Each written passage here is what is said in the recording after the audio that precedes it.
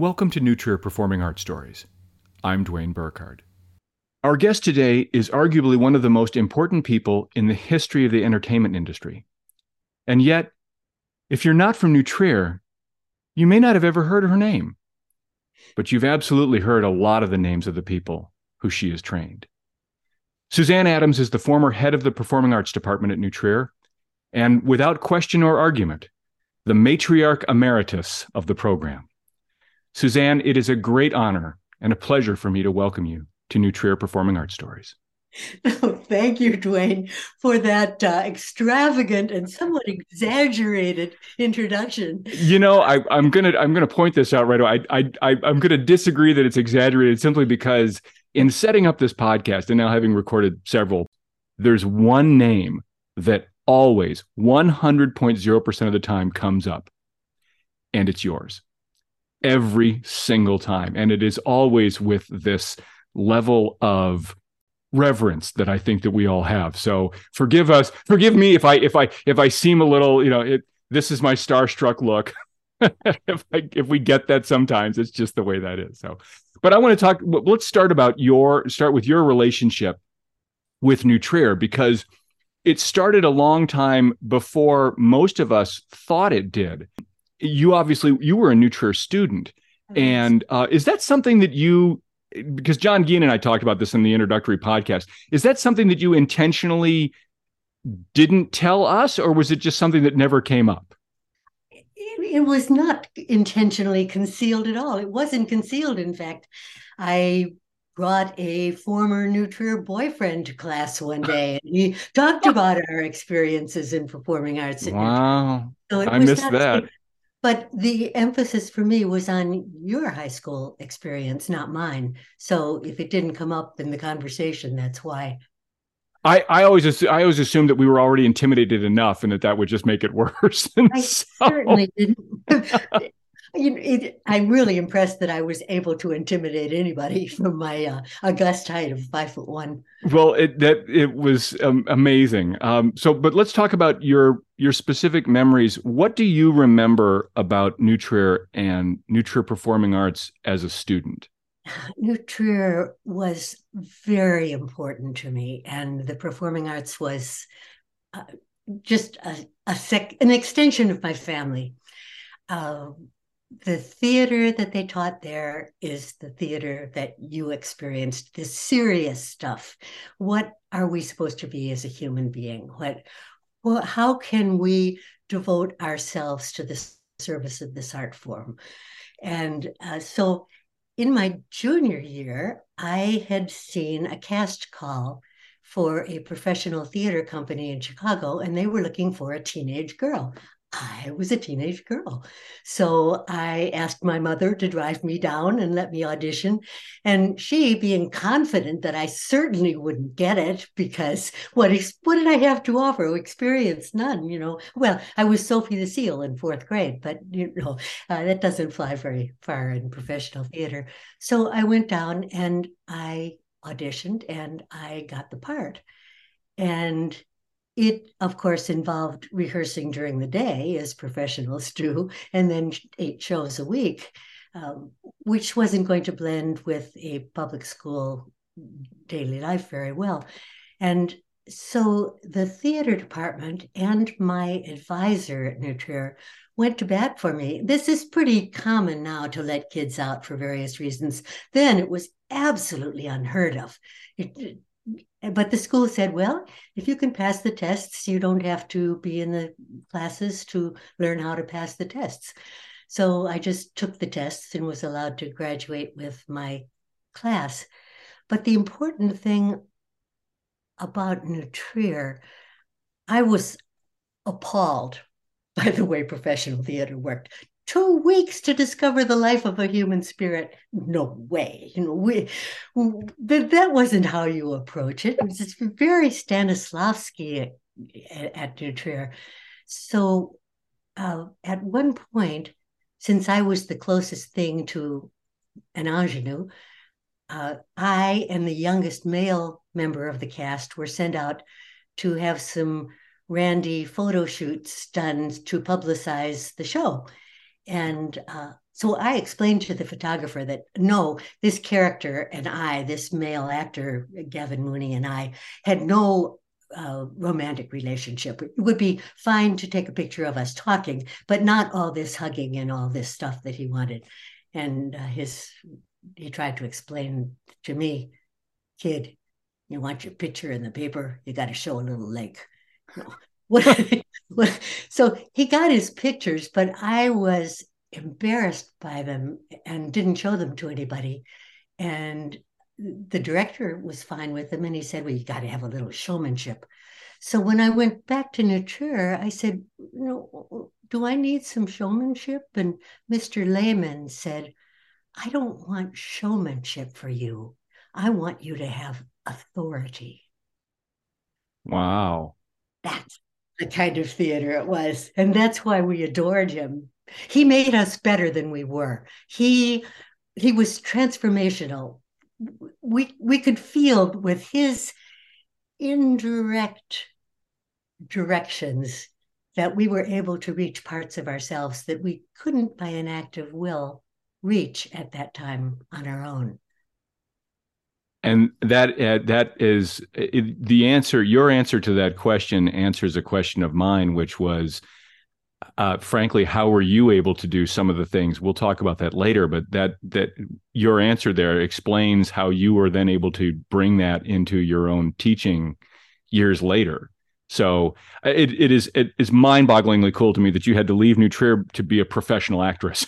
I mean, it kind of fits perfectly into that. And you also mentioned leaving New Trier to go to auditions, and I assume that was one of the reasons why you later, as a theater teacher, were extremely generous to us and encouraging of us. If we had an audition that was downtown where we had to jump on the train and go or whatever, that you were very okay with that. And that was something that we all did. Audu and I were talking about this during my interview with him about how that was just something that when I was at New Trier, it was done. If you needed to go down to WLS TV, and I remember auditioning for a soap, and it was, oh yeah, you just go do that.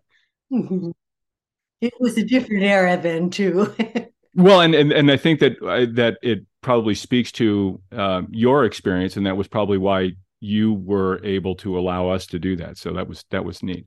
So, but you went on. You eventually graduate from New Trier, and you go on to Stanford University, and then you come back to New Trier. Was that something that you specifically wanted or intended to do, or was that something that just sort of organically happened? There was a lot of intermission before I came back to New Trier. When I got to Stanford, I went as a theater major, discovered that perhaps in my arrogance, I felt that I knew everything that they were teaching in theater. So there was no sense majoring in that. So I just took classes in everything else, not theater. And then when I came back to the Midwest, I never darkened the door of an education department. I never took course one in education. In fact, I never intended to be a teacher. My ambition was more along the line of studying at Oxford and living in Paris with 3 men, but not being a teacher. Well, but you did end up living in Europe for a time, did you not? That's true. Yeah. I did, but before the Europe part, I came back to Chicago and I was doing, trying out for little shows around dinner theater and that stuff. And I figured, well, we can do better than that. So I gathered some really good actors around and a good technician. And we established a small professional theater company. And so we ran that and it was doing really well. In fact, in preparation for meeting you today, I dug out some old materials. I thought, golly, it was 30 years ago after all that I was at New Trier. What have I forgotten? And one of the things that I'd forgotten was a Chicago Tribune review that listed the 10 best shows in Chicago that year. And it named ours as the second best of the 10, along with big hitters, big downtown shows. So that was good. But at that point, my husband, who had been an internist, decided that he really wanted to be a Jungian analyst. So this involved moving to Switzerland, and we would both study at the Jung Institute. And so, since Switzerland wouldn't let us work and earn money to support ourselves, we decided to rent our house, which we liked, to have some money. And we elected to rent it to pyromaniac alcoholics. Oh, no. With the predicted result. Oh, my Lord. So came back to a, a smoldering place. Oh, And our children by then were getting ready for college. And so I was going to have to come up with some money that was more dependable than theater. So I said, okay, I will teach for 1 year if I can teach at New Trier. So I went and talked to Mr. Reed, who was the principal then. No, not Ralph McGee. I'm sorry. Ralph McGee was the principal then. And I explained to him what my background was and how much I had loved New Trier and how much I loved learning in general. And I had ended up with an English degree, so I could probably teach English. And he amazingly, for a public school, said, okay, I'll just go to Northwestern at night and pick up a master's in education and you can start teaching. So they pretty soon recognized their mistake. And Mr. McGee said, would you like to teach one theater class? And I said, sure. He said, would you like to teach theater classes full time? In a minute. Would you like to be part of the committee that rewrites the 4-year theater curriculum? Oh boy, would I, because I had very strong feelings about how an actor should be trained and how they should not be trained. I was not at all interested in looky me, I'm on stage kind of theater. It's the show off kind of thing that comes out of a lot of theater departments. I was interested in an actor as an athlete of the heart, or why become an actor? To seek truth in the company of poets. That kind of quote that I'd been brought up with in the theater department at New Trier. So amazingly enough, the theater department, and I was not head of performing arts, by the way. Well, you were in my time, weren't you? But in the early '80s, didn't you become that? Well, we all thought you were. I wasn't. I wasn't. But people let me act as if I. But you were the de facto head. We'll go with that. Okay. Yeah, I really wasn't. No, Tom McLean was head of speech and theater, and a wonderful one, very, very permissive. And then with Ralph McGee as principal, the things I got away with. Choice of plays, for one thing. One play was Our Country's Good, and the whole first scene of that play is a very explicit discussion of female anatomy. So I went to Mr. McGee and said, you might have some trouble with this. You might want to take a look at it before I announce it as the spring play. And he said, no, if you believe in it, go ahead. So we changed a few words and we did it. And I think it was a pretty good play. There are a number of recurring themes that come up when we talk about performing arts at New Trier. And one of them, you actually kind of hit on a couple of them there, but one of them in particular is that it is remarkable. Eleanor Roosevelt, one of my favorite Eleanor Roosevelt quotes is, the way to make young people responsible is to throw real responsibility at them. And one of the things that New Trier, I think, did extraordinarily well was not treating us like high school kids. And in the theater department in particular, when John Geen and I were talking about Doc Peterman's thing of we're going to treat this like it is a Broadway theater. We're going to treat all of you as if you are professional performers. We're going to treat you like adults. And curriculum choices and play choices and things, I think, reflected that, because we did things, or we were able to and allowed to do things at New Trier that you just simply weren't and aren't allowed to do in normal high school environments. it's interesting to hear that you would go to Mr. McGee and that he would allow that, because of course, again, we all just assumed that the buck stopped with you, because in our heads, that's where it was. But it is reflective again of the broader attitude that they had throughout the school, which was, as an example, another example would be WNTH, where we never saw staff up there. I mean, when the equipment broke down, we repaired it. I mean, there was literally, they gave us everything about New Trier, gave the kids there a sense of, this is your life. This is your experience. You guys, it made us, I think, better in every way because of the way that you all empowered us. And you gave us that, not just freedom, but you gave us this sort of direction and the ability to accomplish what we did. I think that's one of the coolest things about it. You're absolutely right. And it was very much a part of my thinking about teaching, too. I was invited to give a talk at one time to a church group about the problems of teenagers. And it seemed reasonable since I spent every day with about 4,000 of them. But I said, I really don't distinguish between the problems of teenagers and the problems of people.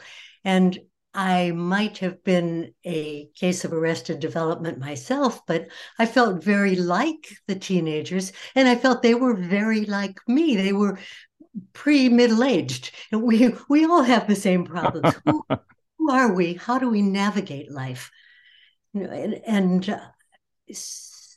So I did get away with things so that after a while, I didn't bother asking because I was sure that I would get away with things. But I was very pleased to learn that Dionysius Day still happens. That was one of my inventions. I felt it was important to teach theater history. I remember that. You weren't too young. And so this was a celebration in praise of the god of wine and fertility. Well, the wine was out and the fertility was not going to be tested, but was assumed.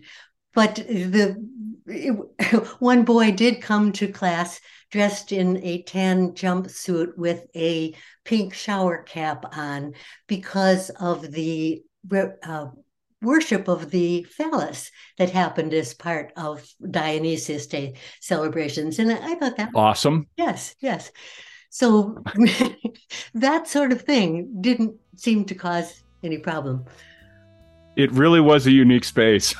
That's just it is. Yes. We're talking with Suzanne Adams, again, from the staff at the New Trier Performing Arts Department, and we will be back in just a moment.